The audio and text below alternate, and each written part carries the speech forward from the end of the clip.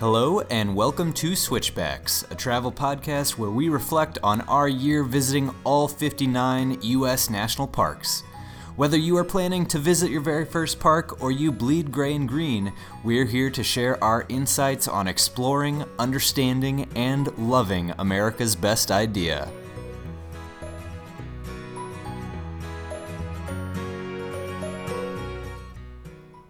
That's right, you're stuck with me today. It's the Cole Donaldson Show. Elizabeth is up in freezing, or I hope it's freezing, Minneapolis, leaving me all alone. She's visiting my sister-in-law, her sister, and their new niece. I guess not new anymore. She's about a little over a year old, so just getting to that age where she's learning her first words and she's walking or scooting more like. I get all the cute videos on our group text, so she's enjoying that while I'm here going to school, slaving away on our podcast, of course.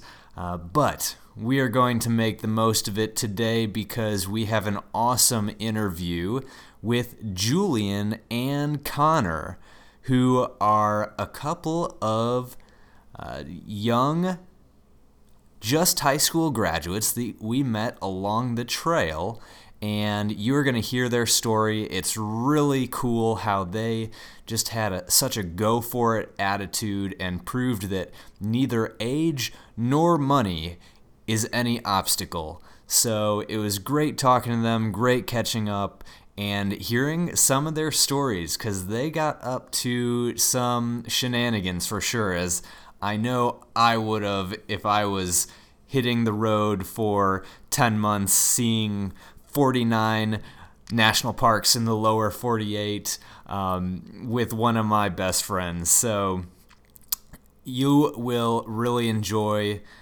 this interview, and here we go. So how did we meet you guys?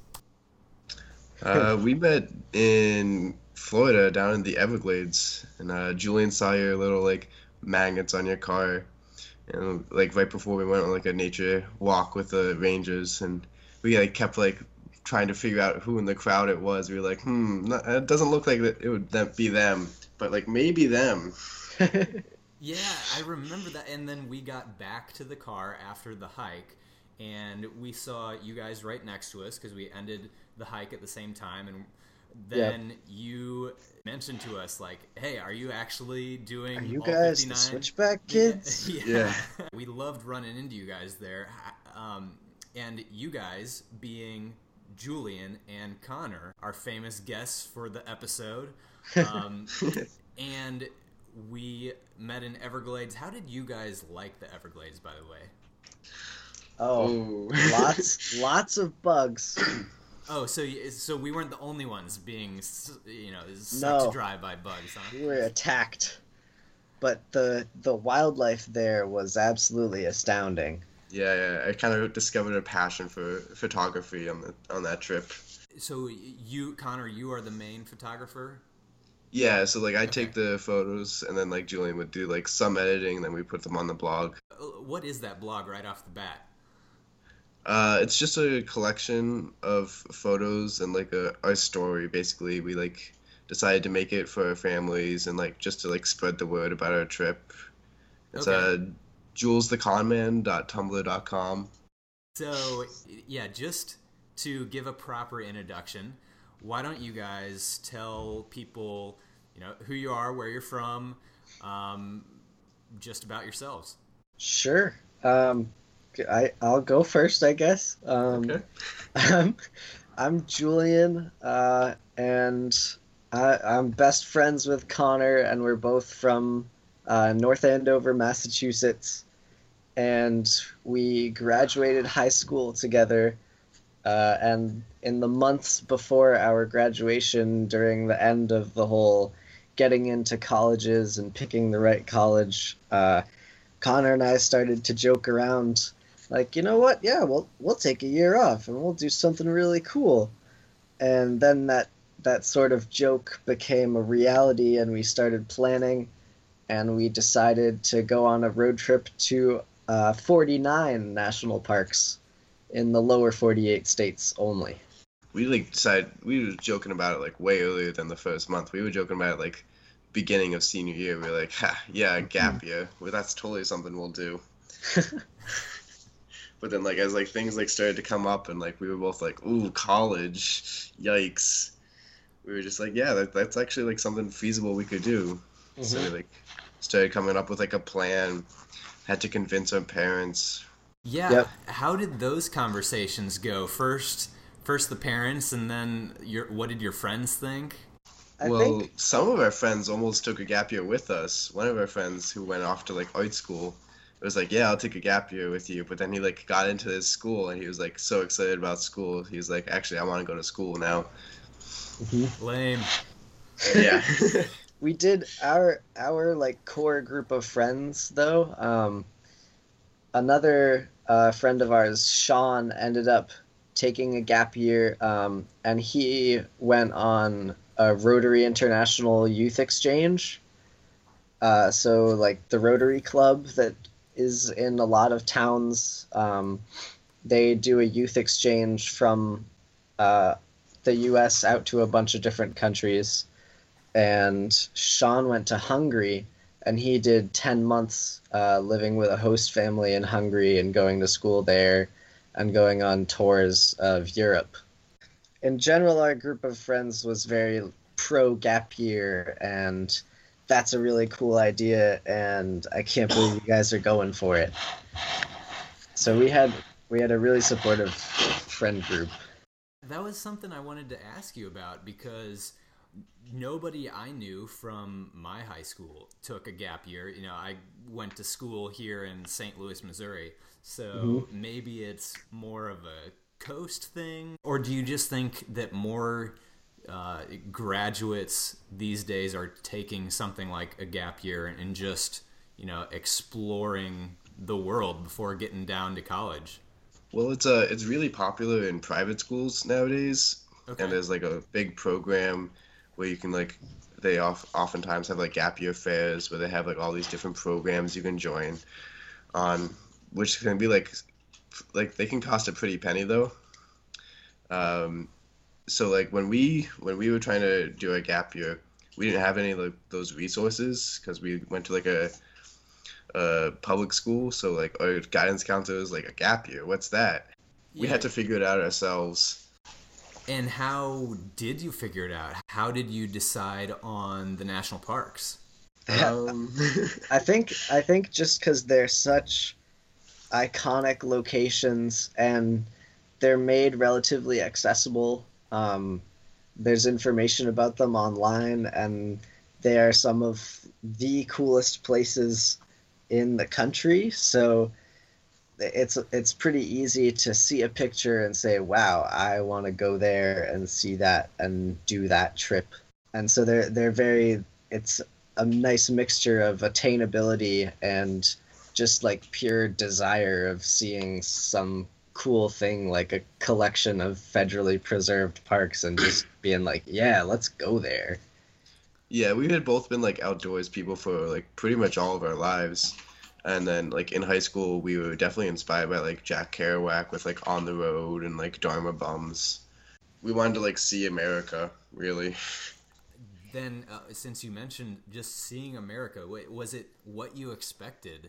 Ooh. I think if you put it in the like, what do you think you're gonna get if you take a road trip with your friends to all or as many national parks as you can get to? If you put it under that sort of lens, then I think we definitely got what we were expecting in the best sort of way. Because we both probably went into it with the idea of like, yeah, this is going to be awesome. I don't really know what it's going to be like, but I know that it's going to be really cool and we're going to have a really cool experience. And we definitely got that. So you never told us about your parents. Yeah, we did it in chunks. So it was like 3.5 months at the beginning, and then we came back for the holidays, and then our second leg was almost 5 months, I think. Yeah. So it wasn't as daunting from the parental perspective as a full year, but it was definitely something to be worried about as a parent, I think. But both my parents and Connor's parents were really supportive as long as they knew that we had a plan, and we did a whole bunch of planning. Yeah, tell me about that a little bit. How? Most of the time, Julian would just like come over to my house. We'd like go into like the computer room, just like sit down for a couple hours, be like, okay, where do we want to go? And then like try and find like the optimal route to get all of that. And it definitely took some like thinking, like because we knew we'd be going into the fall and then like getting into the colder seasons. So like as like we started getting nearer to winter, we started going south. Then came back home for like the root of the winter months. And then like we went out west for the summer for the second leg. And like we tried to keep the schedule like pretty loose. We like just set like the next destinations and like not keep like a tight time frame. Hmm. So we'd still have the freedom of being on the road. Now, one of the huge things in our planning was the budget. And I remember I was really impressed by you guys when you talked to us about your budget. Do you mind sharing a little bit about that part? Yeah, so for like the like full 9 months, it cost us about like $6,500 between the two of us. That's insane. Yeah, so very, very cheap. How did you make that work? A shit diet. Yeah, Yeah, I will say when we met you guys for the first time, you were in the process of making your peanut butter and jelly sandwiches, yep. Yep. just like I think we did right after you pulled out of the parking lot. Yeah. 2 peanut butter and jelly sandwiches a day keeps the doctor away. Did that ever take a toll, that kind of diet? Not think- really. I think since we are both teenage boys with high metabolisms and optimistic spirits, like it never hurt us too bad, especially since the hiking and camping lifestyle that we were living and that you guys were living is very calorie intensive. Yeah. And so I think pretty much whatever we ate, like 15 minutes later, ended up on a 20-mile backpacking trip, you know? And so I think our metabolism and also the lifestyle definitely played a role in our ability to eat a lot worse than we should. That was probably one of our like bigger sacrifices budget wise, because we were living on $12 a day for food for the both of us, right, Connor? Yeah, it was like $6 each. For the day. And how did you do campgrounds and stuff? Did you stay in the park a lot, or did you go outside? Did you have to get creative? We got creative. We tried to stay in the park most of the times, at least one night to like get the full experience. Mhm. A lot of the times we try and get like backcountry permits because either they're like really cheap or they're either free. Or they're free, yeah. But like if a campsite in like the national park was like full or like really expensive, we just like Google like free campsites and then like we found this website like freecampsites.net and they'd have like all these like crazy cool like free campsites nearby and we just pull up into one of those on like a sketchy dirt road in our Prius. Yep. Did you ever have any weird experiences with that, or were you ever scared for your lives? There were a couple of campsites that definitely weren't really campsites. Most of them worked out pretty well, but there were times where we would be driving out of a parking lot and then we would see a property management truck rolling into the parking lot and we just maybe push on the gas a little bit harder. There were a couple of interesting exchanges in Walmart parking lots when we spent overnights there. Because not all of them allow overnight, do they?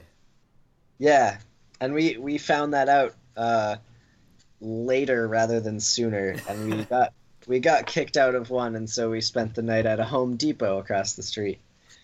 I mean, we felt like we had to really sacrifice and make cutbacks, and live, uncomfortably, really, on our budget, which was 20,000 for the year, and I can't imagine 7,000 is just an awesome figure. But did it ever, like, really? Were you constantly thinking about it, or was it ever super stressful, or did it cause you to have to really sacrifice a lot during the trip?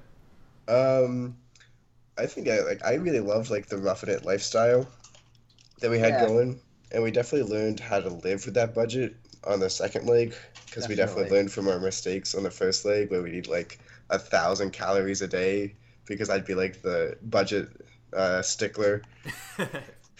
Yeah, Which one of you was the stickler? Was it you, Connor? Yeah. Okay. definitely.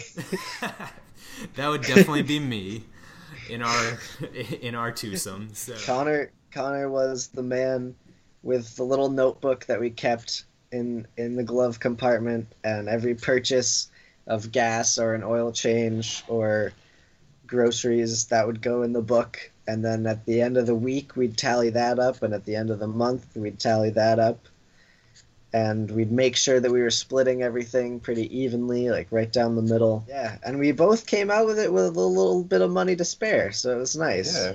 yeah, because I thought when I talked to you all that you had said your budget was 8,000, which I still thought was incredible. So you really undershoot, or you We came in under budget? we Yeah. did. It was awesome.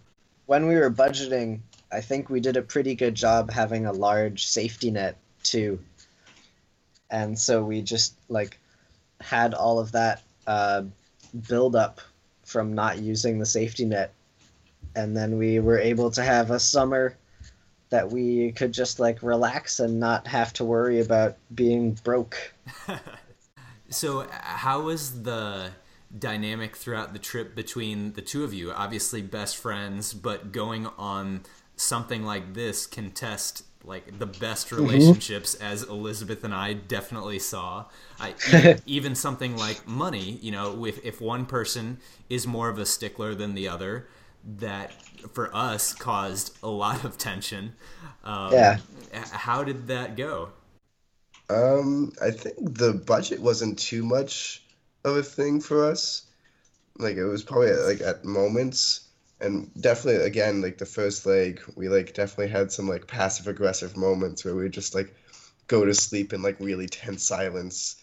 But Yeah. on the second Yeah. leg, it was a lot better. Like we like learned how to like love to live with each other.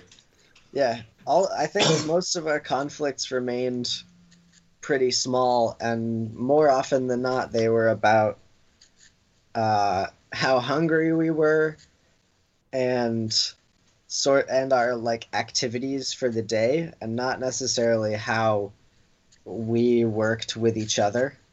Hmm. And most of our arguments were or our like passive aggressive stints were pretty productive, because you know that at the end of the night you're getting into a tent, and it just so happens to be the tent that is sitting in the back of the car that hasn't been set up yet, and you're still upset at the person that you're sleeping in that tent with, but you still have to set up the tent even if it's just for you. And then by the end of it, like, dinner's cooked, there's fresh water in the jug, the tent's set up, and the sleeping pads are blown up, and you're like, oh, I wasn't really that mad. Looking back, now on your whole trip, do you have any moments that really stood out as defining moments of the trip? It's so hard to find just like one moment of the trip that's defining. I mean, there were so many like physical struggles where we were just like working really hard to get to the top of a mountain or to get out of the Grand Canyon, and there was emotional strain, and there was just like utter joy when you get to the top of a mountain or see the like Bryce Canyon, except you know that you drove yourself there. I think that's actually a good one. Is Connor and I had both been on vacations out west with our families before, and we had both been to Bryce Canyon, Zion, and the Grand Canyon. And so those three things we had all seen before, but we had seen them with our families and when we were younger. And so when we got there independently, like we drove the car to these places and we paid for the gas with our own money and we did it completely independent of our families.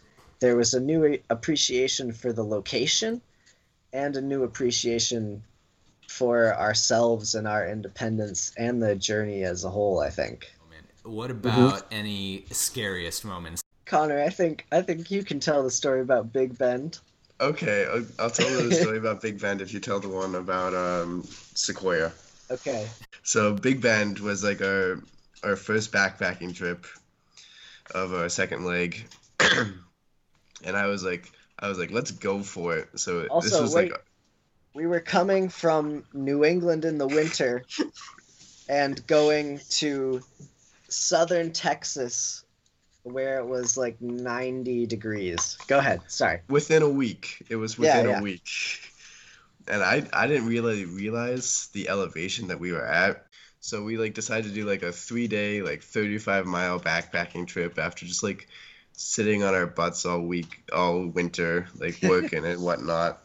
So the first day we like pack in like as much water as we can carry. We have like camelbacks full, like 3 water bottles each. We make it to our campsite. At the first day, it was like 12 miles, and there was some like crazy like animal noises. I think they were like javelinas, maybe. Mm-hmm. They were like freaking us out. It also like ran out of water by the end of the time. By the end of that day, so like our next day, we like woke up, like scrounged like the little bit of water for like our oatmeal in the morning, then hiked like onwards because we were like, okay, let's just keep going. And then eventually we started to get dehydrated, or like I started to get dehydrated. Julian was prepared for the desert, whatever. He had like his face garb, his like long sleeve, long pants. I'm here like without sunscreen, like t-shirt and shorts, getting sunburned to a crisp. Because you're not like the tannest to start with. No, very Irish, very pale. And was there any water along the route at all? Oh yeah, there was on our probably like 2 miles in. We overheard a couple that was on the way down, and they were talking to another group that was headed up, and they said something like, "Oh, that's the most water I've seen up there this whole year. That's crazy." And so we heard that, and we already had a bunch of water on our backs, but it was nice to hear that. And so we were optimistic, like, yeah, nice. We're not even gonna have to worry about water. And then that second day rolled along. Yeah, so we had to cache water as well before the backpacking trip. It was like near the end of the second day, we like go to this water cache and like get our like 2 gallons of water that we cached there. But that second day we had run out of water like pretty early in the day.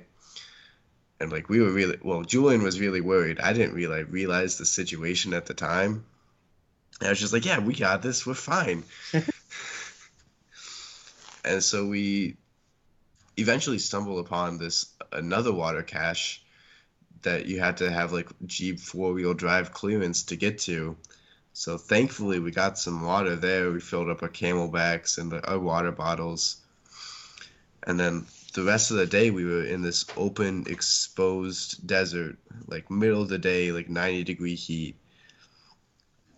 Just No like shade. totally dying.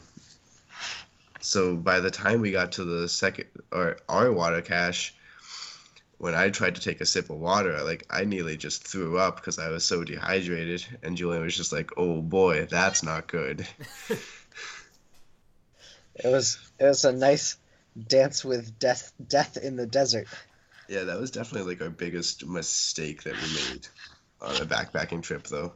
Okay, so in Sequoia, we had a backpacking trip planned that was just a one night overnight, and it was pretty short. It was 6 miles to the campsite for the night, and it was just an out and back. So we would be doing the same 6 miles on the way back down, and we were going up to Pear Lake, which is this beautiful alpine lake at the top of a mountain in the Sequoias, and you hike through the Sequoias, and then you get up to alpine territory, and there are just these really clear lakes and really nice views.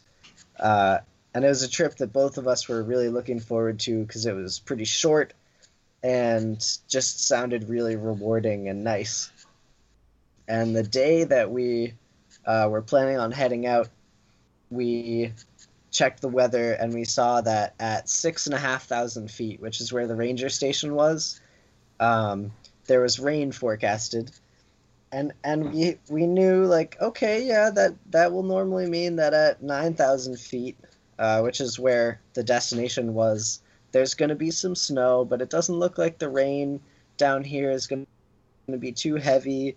We've hiked in the rain before, we've hiked in the snow before. It should be fine. It's only 6 miles. And with that attitude, we left the parking lot at maybe like 3 in the afternoon. We had a nice day in the park and did some shorter trails and saw some of the famous trees. And then we headed out sort of as the backpacking trip being the end of the day activity. And we did the first mile or two with no problem. And then the trail started getting steeper and snow started showing up, and it went from rain and mud to snow and hail and this sort of sleet mixture. And since we were up at 9,000 feet, the clouds were pretty low relative to us, and so a lot of fog was rolling in, and we could kind of see it initially coming in these waves, but at some point it just sort of enveloped us, so that reduced our visibility by a lot. And then it started hailing pretty heavily, and we were thinking to ourselves, okay, not ideal weather. This could have been nicer weather, but that's okay. We'll handle it. We'll get to the lake. That'll be fine. And we got up to the top of the mountain at maybe 9,500 feet, and then we were supposed to go down 500 more with the last mile and a half of the trip. And in that last mile and a half, we have to circumnavigate a couple of different alpine lakes that aren't Pear Lake, but they're smaller and less pretty, so they're not like the destination lake. And we got to what we think was the first lake, but we couldn't tell because at that point on the trip, the snow that we were hiking on top of was anywhere from 2 to probably like 10 or 12 feet deep, and we were post-holing in it, and our legs were going a couple of feet down, and it was slick snow because it hadn't been super cold temperatures. And so all in all, not that great. Connor and I were just wearing hiking pants. We didn't have snowshoes or anything. And then we got to this flattened out area where there weren't too many trees, and there were sort of some puddles around us, and we were walking through that for a little bit, and then we realized, oh, we might be walking on top of a lake right now. Hold on, where'd the trail markers go? And about that point in time, we also heard thunder for the first time and saw a little bit of lightning, and that's when we knew, okay, so Sequoia National Park has some of the taller trees in the world, and there's a thunderstorm, and it's hailing really hard now, and I don't know, I don't really know where the trail went. Maybe we should set up camp here tonight. And so we laid out the tarp to set up our tent, and we were ready to try to set up the tent. But once we had pulled the tent out of my pack, the tarp, which was one of those blue, typical tarp color tarps, was practically white from the rate of the hail. So it was almost completely covered, and we looked at each other like, okay, maybe we'll just wait it out because we're just gonna have a really wet, hail-filled tent if we try to set up right now. So we'll just hang out for a little bit. And we hung out and considered our options, and we decided that probably the best bet was to turn back and hike the 4.5 miles or so that it was back down to the parking lot, and then we could sleep in the parking lot or find a campground or something like that. That's also because the thunder and lightning became a lot louder and a lot closer. Mm-hmm. So we were just like, yikes, metal tent, not the best idea around these dead tall trees. So on our way back, we found the trail again, and we were going back. And one of my favorite things about navigating in the snow is that sometimes it can be pretty hard to get lost because you have a trail of footsteps to follow. And we were some of the only people on that trail that day, so we had a pretty good chance of getting the right set of footsteps. And it was snowing and hailing fast enough, and the fog was coming in fast enough that those footprints were getting filled in, and the fog was preventing us from seeing any footprints in the distance. And also the trail markers were pretty high up in the trees, and they were sort of old, and we were having a hard time seeing them, and so we lost the trail once, and then we had to find a starting point, and we spiraled out from that starting point until we found footsteps. And we had to do that 2 more times on the way down while we were finding and losing the trail, all the time, the whole time, just with these terrible weather conditions.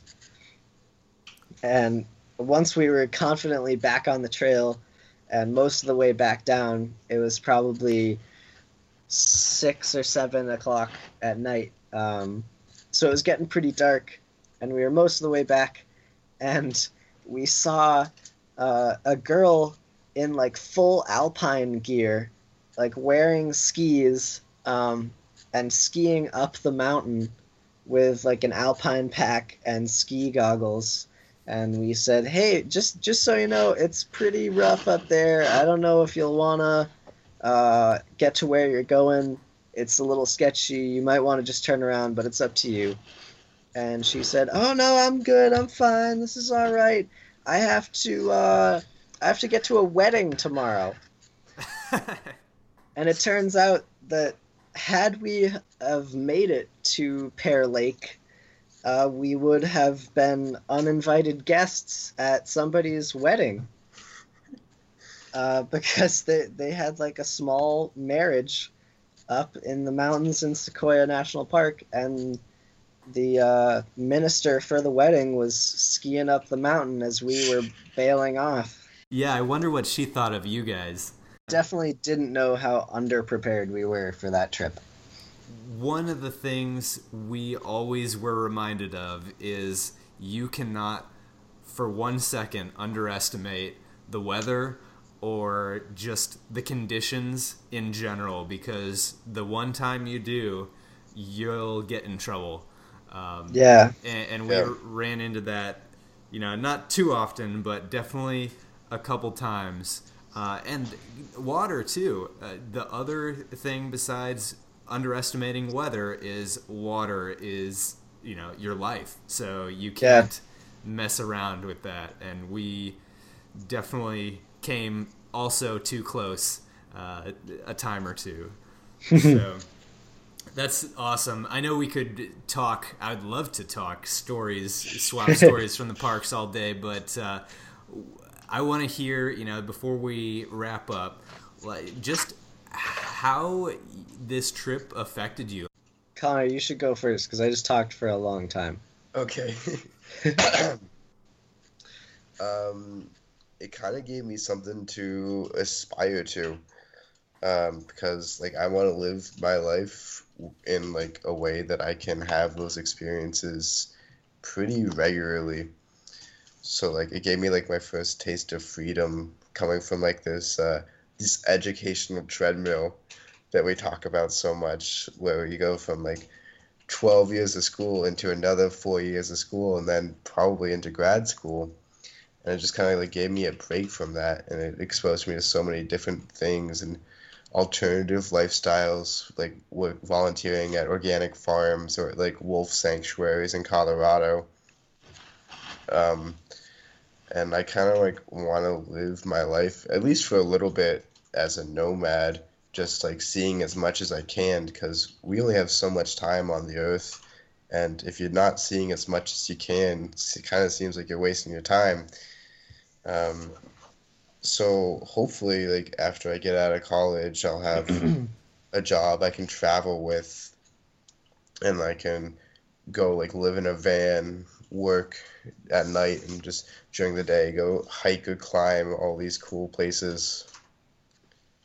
I think it was definitely a boost in self-confidence, and my and Connor's abilities to be self-reliant, and know what we're doing more in in a nomadic context and just in life in general. I think I feel a lot more confident in myself, and I also know what makes me happy, which is like hiking and seeing the outdoors and being physically active. And one of the reasons that I'm into food systems now is because of all of the volunteer experiences that we had, which were all at places that were really connected to the earth, and they know that if they take care of the earth will take care of them. And I'm sort of in that same camp of the earth is really great. I like it a lot. I'm gonna try to do my best for the planet, and hopefully it can return the favor. That's awesome. And it just real quick, you guys are talking about some volunteer experiences that you intersperse throughout your trip, right? Yeah, Uh, I'll go for it. no, I mean like Wolfen was kind of your idea. Okay. Um, so at first, although during the trip, I think Connor was more concerned financially than I was. Um, Prior to the trip, I was really seeing that number of $8,000 and realizing like, wow, that won't even pay for one of my classes at college. How am I going to make that last two of us for a year of experience? And so I was looking for places we could volunteer, be it homeless shelters or farms. And my family pointed out to me this organization called WOOF, which stands for Worldwide Opportunities on Organic Farms. And it's a work stay exchange, which is essentially organic farms all over the world are in need of people to work, and they don't necessarily have the money to like hire new employees. But Woof gives them the opportunity to essentially put somebody up, be it in a spare room or in a semi-finished shelter or a greenhouse that they haven't planted yet, or just a tent in the yard.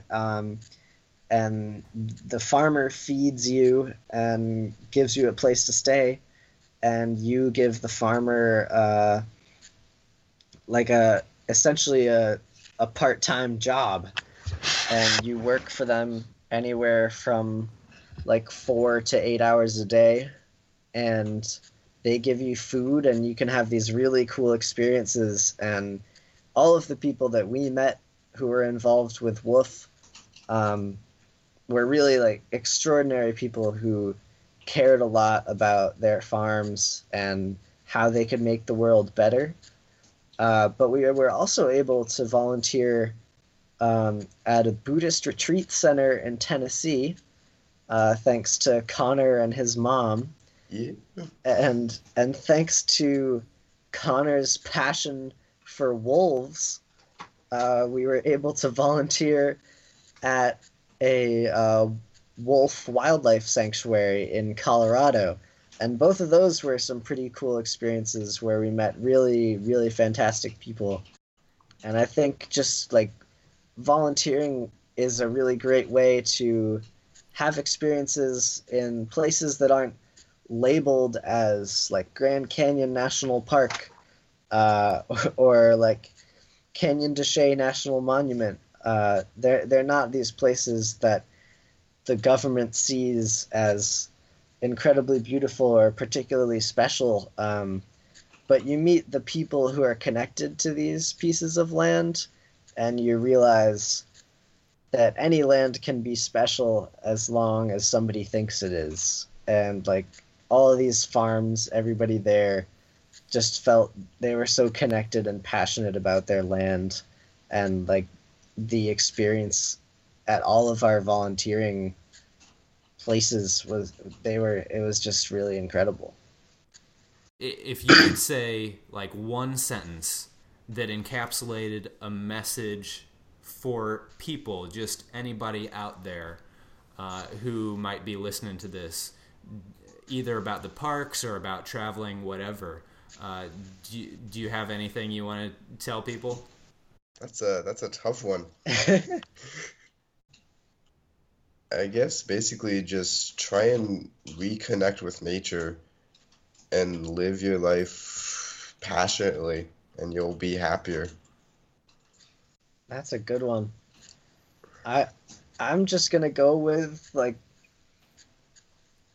take a year off.